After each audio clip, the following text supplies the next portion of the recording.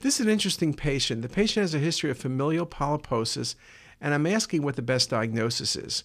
When you look at the images, the key finding is a mass in the abdominal wall within the rectus muscle.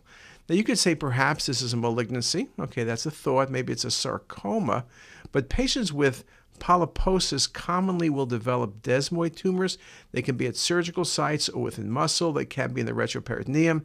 This is a very nice example of a desmoid tumor. It's not a seroma. It's patient hasn't had recent surgery, and that's typically lower density. It's not lymphoma, though theoretically it could be lymphoma just based on the CT appearance. Lymphoma in muscle is fairly rare, and surely within the rectus muscle is fairly rare. And with polyposis, that makes you go with a desmoid tumor.